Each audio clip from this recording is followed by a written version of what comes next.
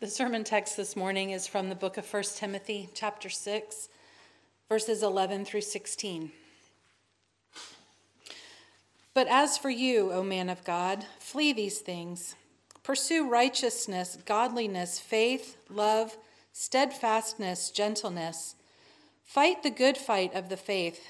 Take hold of the eternal life to which you were called and about which you made the good confession in the presence of many witnesses. I charge you in the presence of God, who gives life to all things, and of Christ Jesus, who in his testimony before Pontius Pilate made the good confession, to keep the commandment unstained and free from reproach until the appearing of our Lord Jesus Christ, which he will display at the proper time. He who is the blessed and only sovereign King of kings and Lord of lords, who alone has immortality, who dwells in unapproachable light, whom no one has ever seen or can see, to him be honor and eternal dominion. Amen. So what are your plans this year? Most of us, not all of us, but many of us make plans, resolutions, what we're going to be doing.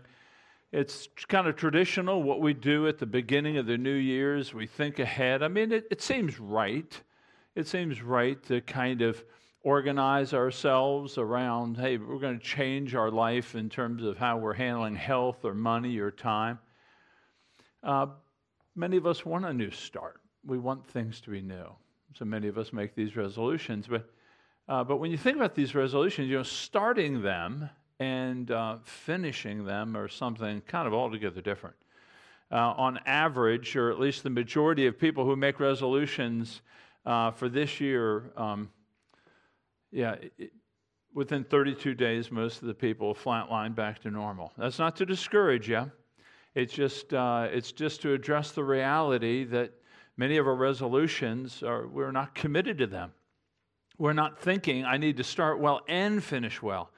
And, when you think about, it really speaks to a missed truth about Christianity, is that Christianity really is about persevering. It's about finishing well. It's about sticking to it. Eugene Peterson, an author who died a few years back, he wrote a book called Long Obedience in the Same Direction. That was kind of his definition of Christianity, a long obedience in the same direction. That's what we're really talking about here. When Paul wrote to Timothy, he's this young pastor, really outgunned. It's a sophisticated church in Ephesus. It's a cosmopolitan church. He's timid. He's often given to ill health. And he's kind of feeling overwhelmed. And Paul, as the senior kind of mentor in his life, is saying, finish the job, persevere, stick to it. And he's encouraging him. He's calling him to resolve himself to do this task well. And so he gives these instructions, or let's just call them resolutions, really. These resolutions to help him finish well. But what I love about Paul is, there's all these imperatives, these commands in the Scripture, but he gives us this encouragement.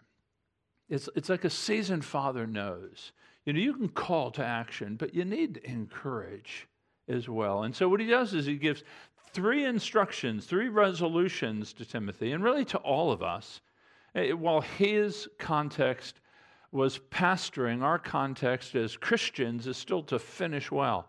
But then he gives these 2 encouragements at the end. So let's look first at these charges or resolutions. Here's how we'll finish well. And then he'll give us the fuel to do that.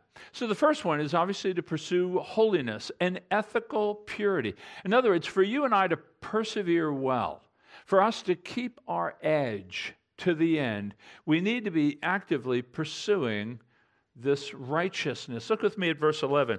He says, but as for you, O man of God, flee these things. Pursue righteousness, godliness, faith, love, steadfastness, and gentleness. Notice how he begins with a contrast, but you, O man of God. So immediately he kind of draws our minds back to making a comparison.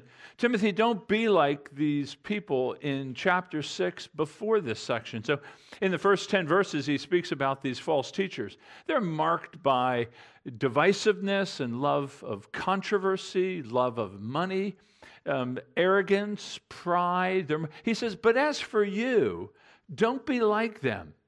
In other words, and he doesn't even refer to Timothy by his name. He calls him, O man of God. This is a title of honor. A title given to Moses, to Daniel, a title given to David, to Samuel, to Elijah. So he's calling them, you're different. You're of God. You're to live differently. And he instructs them by saying, flee these things and pursue these things. Now, it's really a negative positive. Lay aside these things, pick up these things. Put these things off, put these things on. In older English, it'd be mortify and vivify. Kill these things and give life to these things. So Paul's telling Timothy, if you want to persevere, you got to be in the business of fleeing these things. He doesn't tell us what they are. Again, we find them in the first half of chapter 6. Flee these things of arrogance, divisiveness, those kind of markers and characteristics of people who don't see God as interacting in life very directly. He says, flee these things. Now, we live in a pragmatic age. You want to hear about what are the 5 steps to flee these things. Jesus says, run. Just run. Just go. I mean, treat them as you would a physical danger. If a physical danger comes out, you don't think, what should I do to leave? You just leave. And so he's simply saying, just run. But we don't just run aimlessly. You don't just flee. We don't create a vacuum to be filled in with other things that are unhelpful. He says, pursue these things. Engage righteousness and godliness. Engage faith and love and steadfastness and gentleness. In other words, the implication is this is an active thing. These are active words, fleeing and pursuing. There's an intentionality towards our pursuing holiness. You will not be holy this year by accident. It's not going to happen. Holiness doesn't just happen. There's a pursuit to it. And that's what he's telling Timothy. That it really reminds us that our spiritual development, our pursuit of righteousness, it's going to involve you and me and us together. So he's calling us to 2 things. So if we're going to persevere, if we're going to finish well, there's going to be this active fleeing. So it begins with you. What do you need to lay aside? What are the things that would mark or be destructive to you? If you were to see physical danger, you'd flee kind of almost reflexively. If you see spiritual danger, so what are the vices that if he were writing to you, you'd have to flee? Would it be materialism, anger, unforgiveness, lust, bitterness? What would it be? Envy?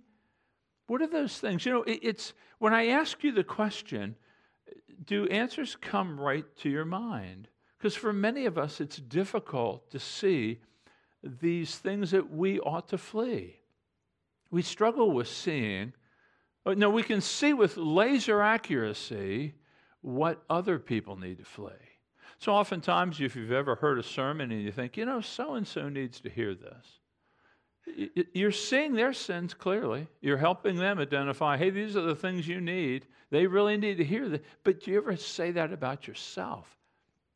Are you able to see what's really kind of on your face? I worked as a waiter for a number of years in a restaurant and going through college, and I had a mustache. It was kind of a Tom Selleck mustache, if you must know. And you can Google that if you're too young to know what that is. But I didn't realize that I had a piece of tomato from lunch in my mustache for about 3 hours while I was working. People were smiling at me, waving. They were having the best time looking at me, and I'm thinking, hey, I must really be on today. And it was, I looked in the mirror finally, and there's tomato right there, and nobody told me. I mean, I didn't see it. It was on me, but I didn't see it. Richard Sibbes, a great Puritan, the reason I always bring these dead guys in 400 years plus is because I want you to see the truth is the same. We aren't changing from generation. We don't become better just by virtue of generation passing generation. So Richard Sibbes lived in the 16th century, and he said these words. He says, to take the soul to task is the way of life, but we resist the light about ourselves. To deal roundly with yourself is the hard way, the narrow way, but the good way. We have trouble looking at our own lives and saying, what ought we to be fleeing this year? What are the things that are distracting us, that are keeping us from we're just like the hamster on the wheel. We're running hard, but we're going nowhere. You know, Martin Luther, the great reformer, would look at his life on a regular basis around these 4 spheres. He'd look at himself in relationship to God, relationship to his family, his marriage, a relationship to his community, the church, and his relationship to the world. And he would regularly review, how am I living? How am I thinking? How am I behaving before each of these spheres? And he would take his own soul to task. And it would lead to identification of, wow, I shouldn't have said this to that person. I shouldn't have thought this, and I shouldn't have really ground down on that character of that person by saying this to so-and-so.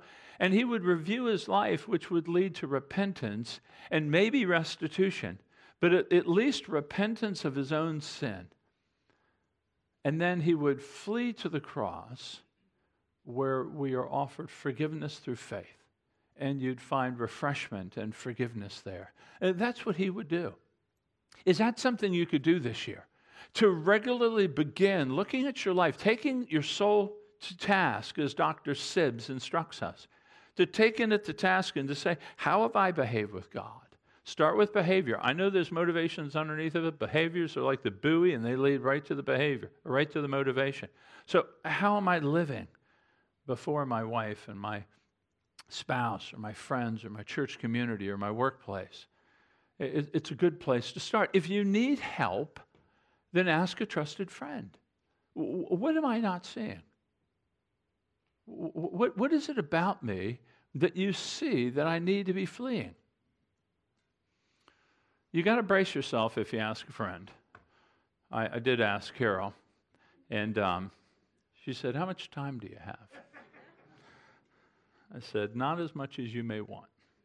But we have to ask. We can't see it. It's the tomato in your mustache. I mean, you just can't identify it.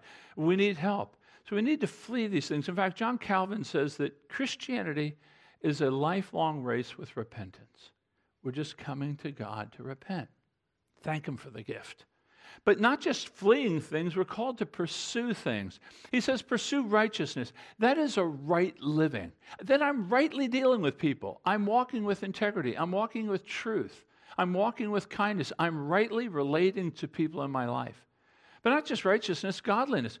Godliness isn't some, kind of ivory tower life. Godliness is just making decisions with regard to God. That's all the word means.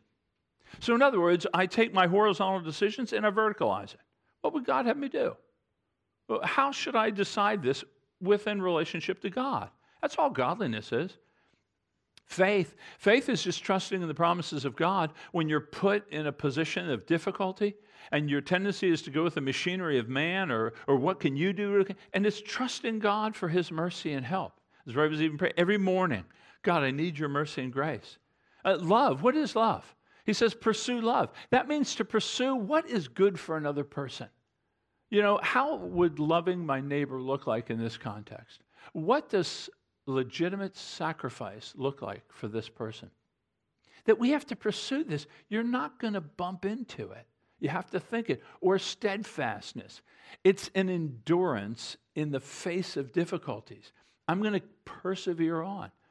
Or gentleness. I'm going to give a gentle answer to this harsh attitude or harsh response or harsh word.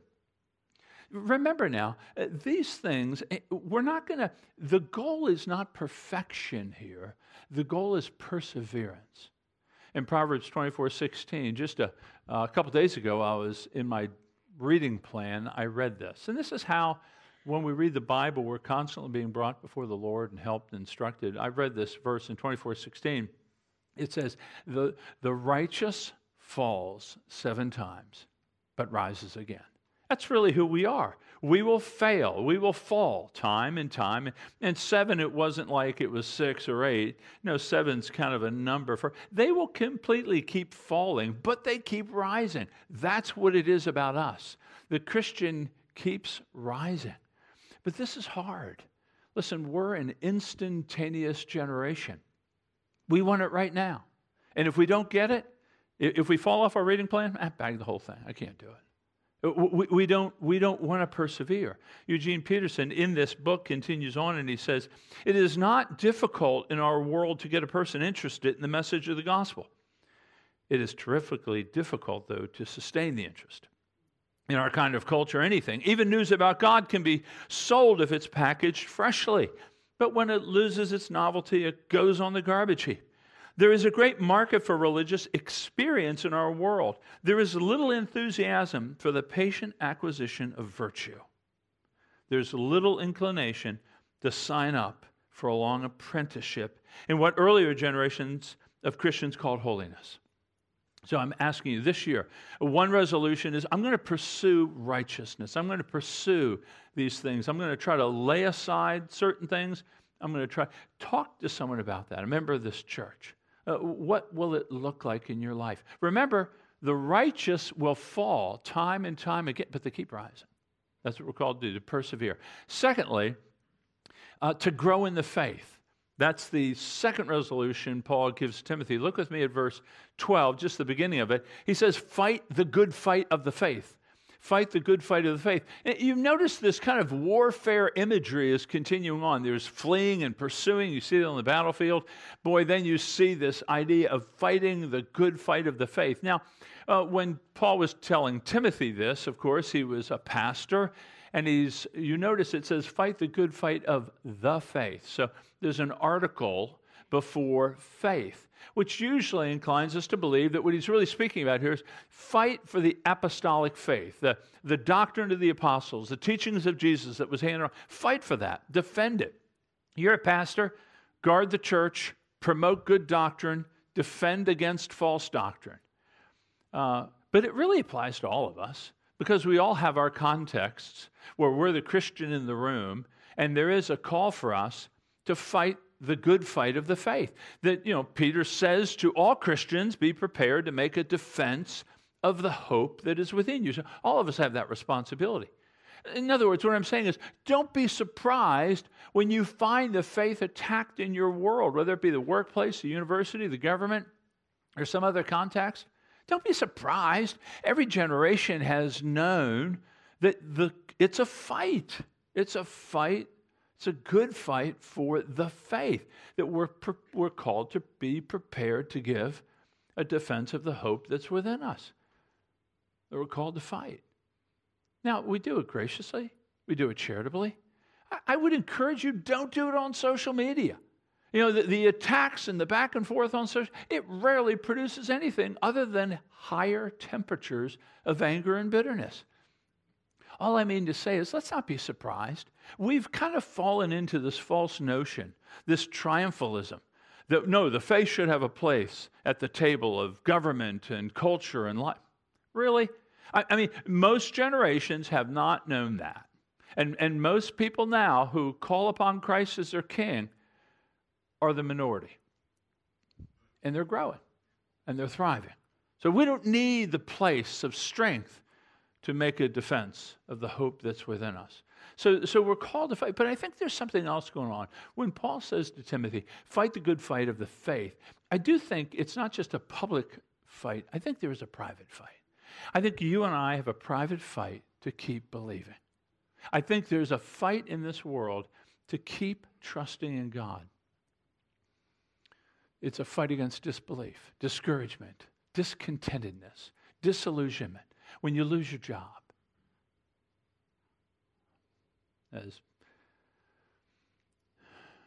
as Ray prayed, this dear family in our church, prayer goes out to pray for this young child. And within an hour, the child's life is lost.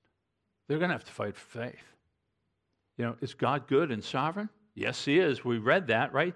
The blessed and only sovereign. It's right there in the text. To be blessed means to be happy, good. He's the good and sovereign, and yet this baby just died. They're going to have to fight. We have to fight for faith. There's much in this world that will challenge this year. You don't know what's coming up to you this year. You have no idea.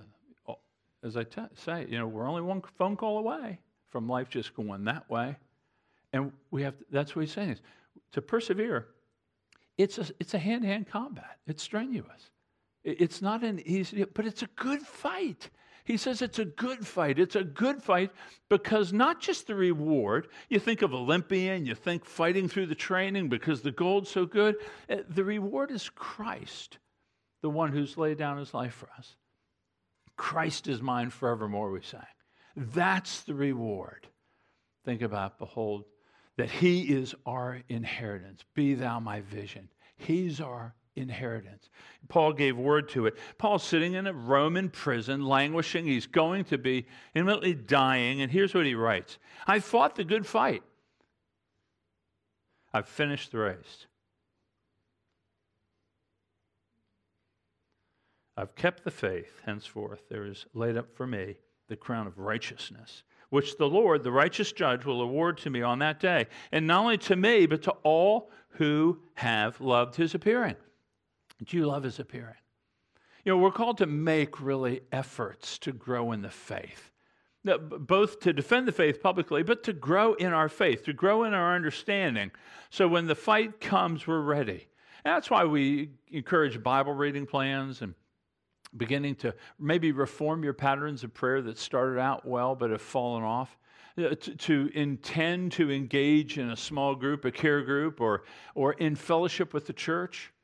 Now listen, we don't give you this to create a bunch of legalistic followers.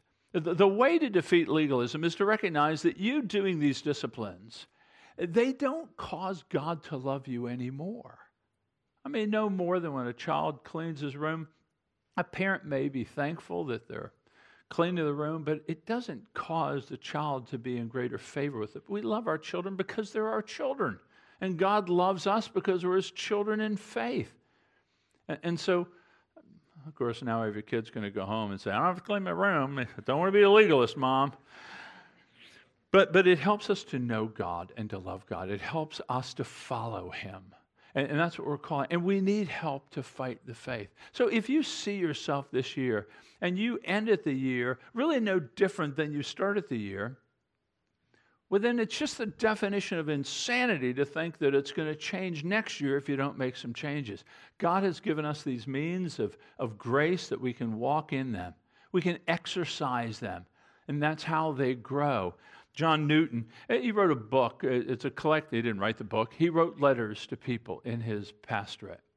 And when he died, his letters were collected, and they were put together in a book, Letters of John Newton. He was an English pastor back a couple hundred years ago.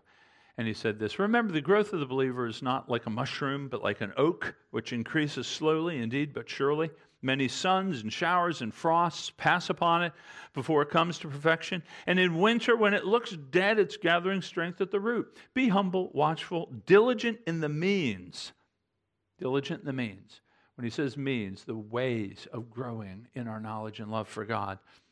And endeavor to look through it all and to fix your eye upon Jesus, and all shall be well. All shall be well. But we don't do this alone, right? Pilgrims travel together, so we have to fight the good fight of the faith together. Together. Paul writes to the Philippian church, again, another prison letter. He says to the church, stand firm in one spirit, with one mind, striving side by side for the faith of the gospel. We have to work together. Who is side by side with you? Who is going to help you fight the good fight of the faith? When you hit trouble and travail and difficulty, will you allow people? I know that most of us, we want to be heard. We want our pain to be understood. I understand that. But at one point, we have to give a word of encouragement to fight the good fight of faith. Please don't hear that as spiritualizing. You don't hear that like, have you heard the pain I've been going through? We do need to do both. We need to listen, but there's a place to both give and receive. This year, will you be able to give? Will you be able to fight with someone else who's struggling? Can you help, like the 4 friends that carried the paralytic? Can you just be a friend that way? But you might be on the receiving end. And can you then receive it without thinking, oh, they're over-spiritualizing my prayer? No, they're just helping you fight the good fight for the faith.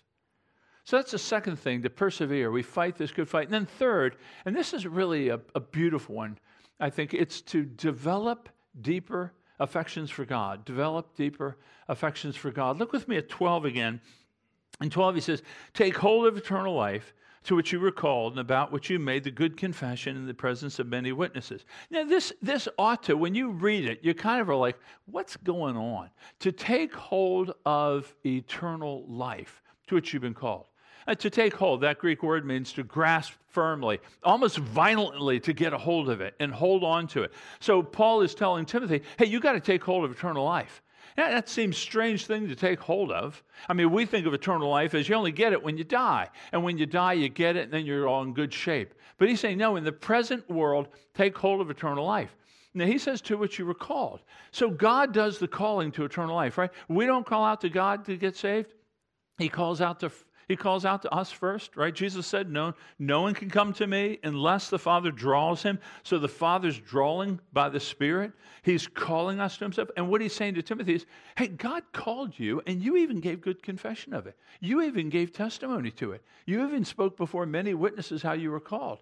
And Paul's saying, now I want you to take hold of it. Why would he say that to Timothy the pastor? Shouldn't he already have hold of it?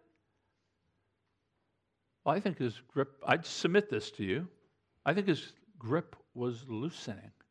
I don't think he was taking hold of it. Otherwise, why would Paul have said it? Paul's saying, grab it. You know, Timothy's timid. He's weak. He's sickly. He's over his head in pastoral ministry. He doesn't think he's going to make it. And he's thinking about salvation only as something future and not something present. And so he's saying, because it is strange, take hold of eternal life. I haven't died yet. No, for the Christian, you're in eternal life right now. Do you realize that? Our eternal life is not a future gift alone. It's a present reality. It's a present gift to us. So think about this. We live in a present evil age, right? We see that. Kids are dying. Trouble's upon us, no doubt about it. We live in a present evil age. When Christ came, he inaugurated a new age in himself through his resurrection. Theologians call this the overlapping of the ages, the now and the not yet. We are now saved. We're now in eternal life because we'll never be separated from God. Life nor death, the two big deals right there. Life nor death, angels nor demons, things present, things to come, neither height nor depth nor anything else. And all creation, everything out there, will be able to separate us from the love of God that's in Christ Jesus. So this is the overlapping of the ages. We have it now, but we don't have it yet fully. That's the now and the not yet. And so he's saying, Timothy, wake up. You are forever related to God. So you can persevere. There's no doubt you can persevere. To what degree have you grasped eternal life? How tight is your grip on living in the reality right now that you will never see a day apart from God loving you? To what degree has that gripped you? Because what this passage warns us is you can possess something and not enjoy it. It's like you can have something incredibly rich in your home and just worthy and super, and you never know it. That's what I think we do with the faith. And we have this incredible, it's like the old day. It's like we look at salvation as one of the insurance policies. Now, back in the day, we didn't have fireproof, safes, and we didn't have all the cloud. We had safe deposit boxes at the bank. And so if you needed something protected, you put it in the bank and you kept it there. And we look at salvation as almost like an insurance policy that's held at the bank in case we die and then somebody can get it and get the... He's saying, take hold of it now. To what degree do you have hold of it? And you may be saying, I don't have hold of it right now. My grasp isn't firm. Well, let me encourage you. How do we do this? How do we grasp the eternal life now? Well, first we begin to ponder Christ. We think about his cross. We think about that the God-man has come to take upon himself all of our sins, to reconcile us to God. This is what it means to be a Christian. It doesn't mean to follow a set of rules. It means to follow a certain Savior that has come from heaven. A lot of Saviors have come. Only one has died and raised, and that's the one that we follow by faith. And this is what it means to become a Christian. It's not simply a cognitive acceptance of a certain set of truths. It is that, but it's more. It's following that one that came. And so we ponder him. But we ponder what he's given to us. We ponder our forgiveness. We look back at the year, and some of the last year, you want to leave behind like it's a corpse. But it's been forgiven. It won't be brought up. You won't stand in judgment for the believer. You will not face God on account of that. Christ has said it's finished. So we ponder that. We ponder heaven. We ponder what's it going to be like to see God. I mean, do you ever give thought to that? Ponder what it will be like? Jonathan Edwards, the great American theologian, said it's essential for you to think about heaven. It's essential for you to carve out time in your day to think about heaven. Here's what he said. Labor to be much acquainted with heaven. If you're not acquainted with it, you will not be likely to spend your life as a journey there. You will not be sensible of its worth, and nor will you long for it, unless you're much conversant in your mind with a better good. It will be exceedingly difficult for you to have your hearts loose from these things of the world, and to be ready to part with them for the sake of that better good. Labor, therefore, to obtain a realizing sense of a heavenly world, to get a firm grip or belief of its reality, and to be very much conversant with it in your thoughts. It means we need to think about it. So what do you need to lay aside? That's what the writer of Hebrews says. He says, lay aside every encumbrance, and run with endurance. He says, and run with endurance the race that's set before us, looking to Jesus, the founder and perfecter of our faith, who for the joy that was set before him endured the cross, despising the shame, and is seated at the right hand of God. So grasping eternal life, what is distracting you from living in that? What good things in your life now are so nice and pretty and shiny that they take all of your time of thought and mind and effort?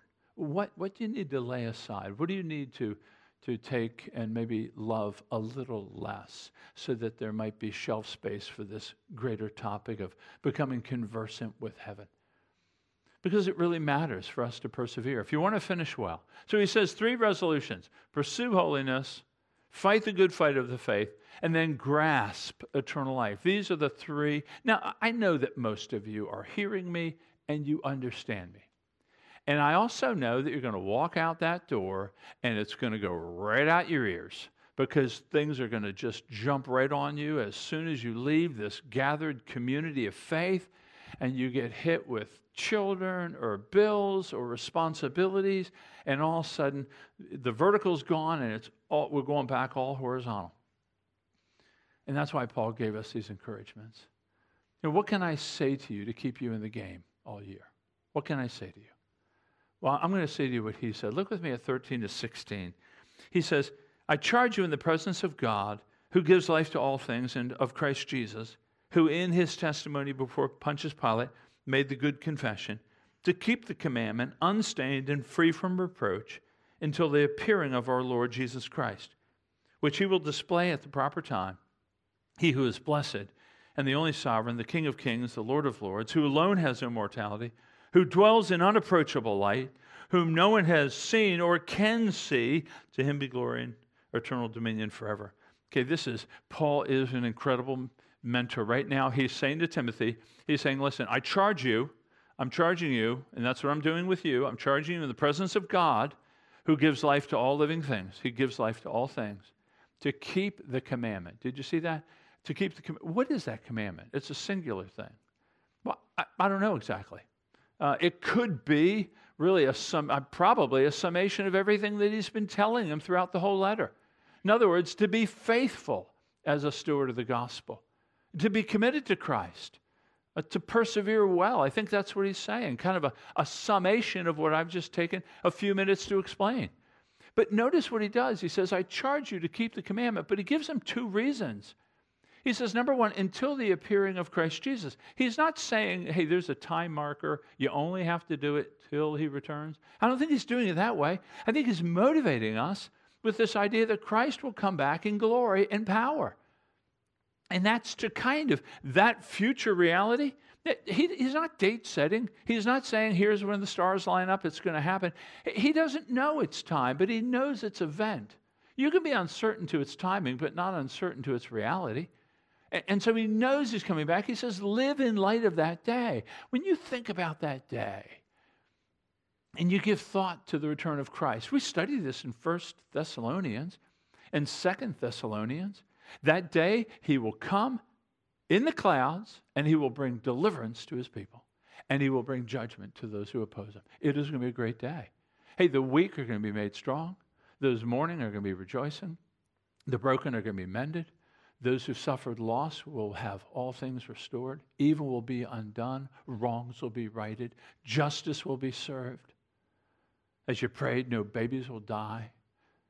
The sea will be no more in Revelation, which means there'll be no more sin. Can you imagine that day? That day is to fuel and motivate my behavior today. But not just a look ahead. We do want to do that. But notice what he says about God, because God's a present reality right now. He gives life to all things, all living things. That means right now. So first you have the return of Christ. Secondly, you have the glorious God. This God gives life to you. Do you recognize, if you just begin to ponder this idea, that I'm breathing and my heart is pounding right now because God is giving life to me? Do you see how it brings in this divine dimension? It transforms the way you look at life. That he is giving life to you and me right now. God, you're not telling your heart to beat. You're not causing your brain to fire off the commands to get the heart to beat, to pump the blood, to keep you. God has given life to all things. He's a sovereign God. Look at it. He's the blessed, the good one, the only sovereign. He's the only sovereign. He rules all the nations. He's the King of kings and the Lord of lords. And that means that he rules all creation. He rules demonic, angelic, human. Every institution, every rule, every governance, he stands over them all. He's sovereign. Cancer is not sovereign. COVID's not sovereign. The government's not sovereign. There's nothing in this world that will threaten you under his watchful eye. That we can persevere because of him, but not just his sovereignty. Look at his uniqueness. He alone has immortality. In other words, death is no threat to him. He's a threat to death. God cannot die. He alone is self-existence. You know, his immortality is a deathlessness. He cannot die. That's why he'll always be the king on top of the hill. All of us will die. He won't die. He can't die. He'll never die. Not only that, but he's totally other. He alone dwells in unapproachable light. He's inaccessible. No one has seen him nor can see him. He is unseeable. He's totally other. He's not the best human times a bazillion. It's a different order. It's a different order. It's not even jets to spacecraft. It's a different order altogether. This is the God who is sovereign in our lives. We can persevere. So what's coming to us this year? Well, you and I both know we're going to be burying people. We're going to be struggling with people. There's going to be job loss. There's going to be family dynamics that are troubling. There's going to be marital conflict. Be relational struggles. We're going to have those things. And we're also going to have the grace of God every morning. We're going to have a lot of good things this year, too, I trust, by God's grace. But what we find here is that this God is able to help us persevere through all those things. You know, a lot of people want to come up to you when you're in struggle, and they want to encourage you and say something like, you know what, God won't give you more than you can handle. And you just want to say, oh, yes, he can, and he will. Why does he do that? Why does he give us more than we think we can handle? Because he's driving us away from self-sufficiency to himself for grace, so that we would find in him a strong tower, a refuge, a fortress, an ever-present help in times of trouble, so that we would see him as he really is. So one problem with New Year's resolutions, they breed almost a self-sufficient, self-improvement idea. No, we're to be driven to God through these challenges, to find his mercies sure and certain in Christ. And this is really what leads us to the celebration of the table today. You know, if he dwells in unapproachable light, and if he is unseeable, then how can we know this God? That's the glory of Christmas and the incarnation. Christ has come to reveal this unapproachable, this inaccessible, and this unseeable God. And we know this because the Gospel of John, chapter 1, reveals to us that Jesus has come to this very thing. So in John 1:1, we see that in the beginning was the Word, and the Word was with God, and the Word was God. So here Jesus existed, the Word of God. But then we find in verse 14 that the Word of God became flesh, and He dwelt among us. He took on flesh like us. In fact, it says that we have seen His glory, the glory as of the only Son from the Father, full of grace and truth. So Christ has come from God as God, now clothing His divinity with humanity. And why has He done it? Well, He tells us in verse 18, the law was given through Moses, but grace and truth came through Jesus Christ. No one has ever seen God. The only God who is at the Father's side has made Him known. So John is saying that Jesus is God who is at the Father's side. Now He has come to make Him known. Make Him known. Now, how has He made Himself known? Well, of course, through His teaching, but primarily, He's come to make God known through the table, through the cross. The wisdom of God is displayed through the cross. In the breaking of the bread and the shedding of the blood for the cup, you see an incredible holiness of God that we cannot even fathom. Sins requiring the death of His own Son, and yet you see this incredible mercy and faithfulness and covenantal love from God, that He would provide a means of salvation for those who come to Him by faith. It is incredible. God is bidding us. How do we persevere? We celebrate the table every month just to keep encouraging you. Bring your repeated failures. Bring your sin. Bring your brokenness. Bring all the things that kind of cause you to feel distant from God. Bring them to this table and dump them here. And eat the bread and drink the cup and recognize He is forever a Father to those who have come to Him by faith. He's forever a Father to us. He cannot disown His own. He's forever a Father. And every month you're given that encouragement. Persevere. The righteous, they fall down 7 times, but they keep rising. That's what we're going to do this year. As we fall down, we're going to help each other get up. We're pilgrims. We're just going to keep moving. So as the bread is broken and the cup is shared, that recognize that's God's confirmation of, I am holy and totally other, and yet I love you, and I'm saving you in my own Son. Let's take a minute now and just ask God to cause these truths to be like concrete, like steel in our minds, that we would understand them and live in light of them. And I'll pray for us in just a moment.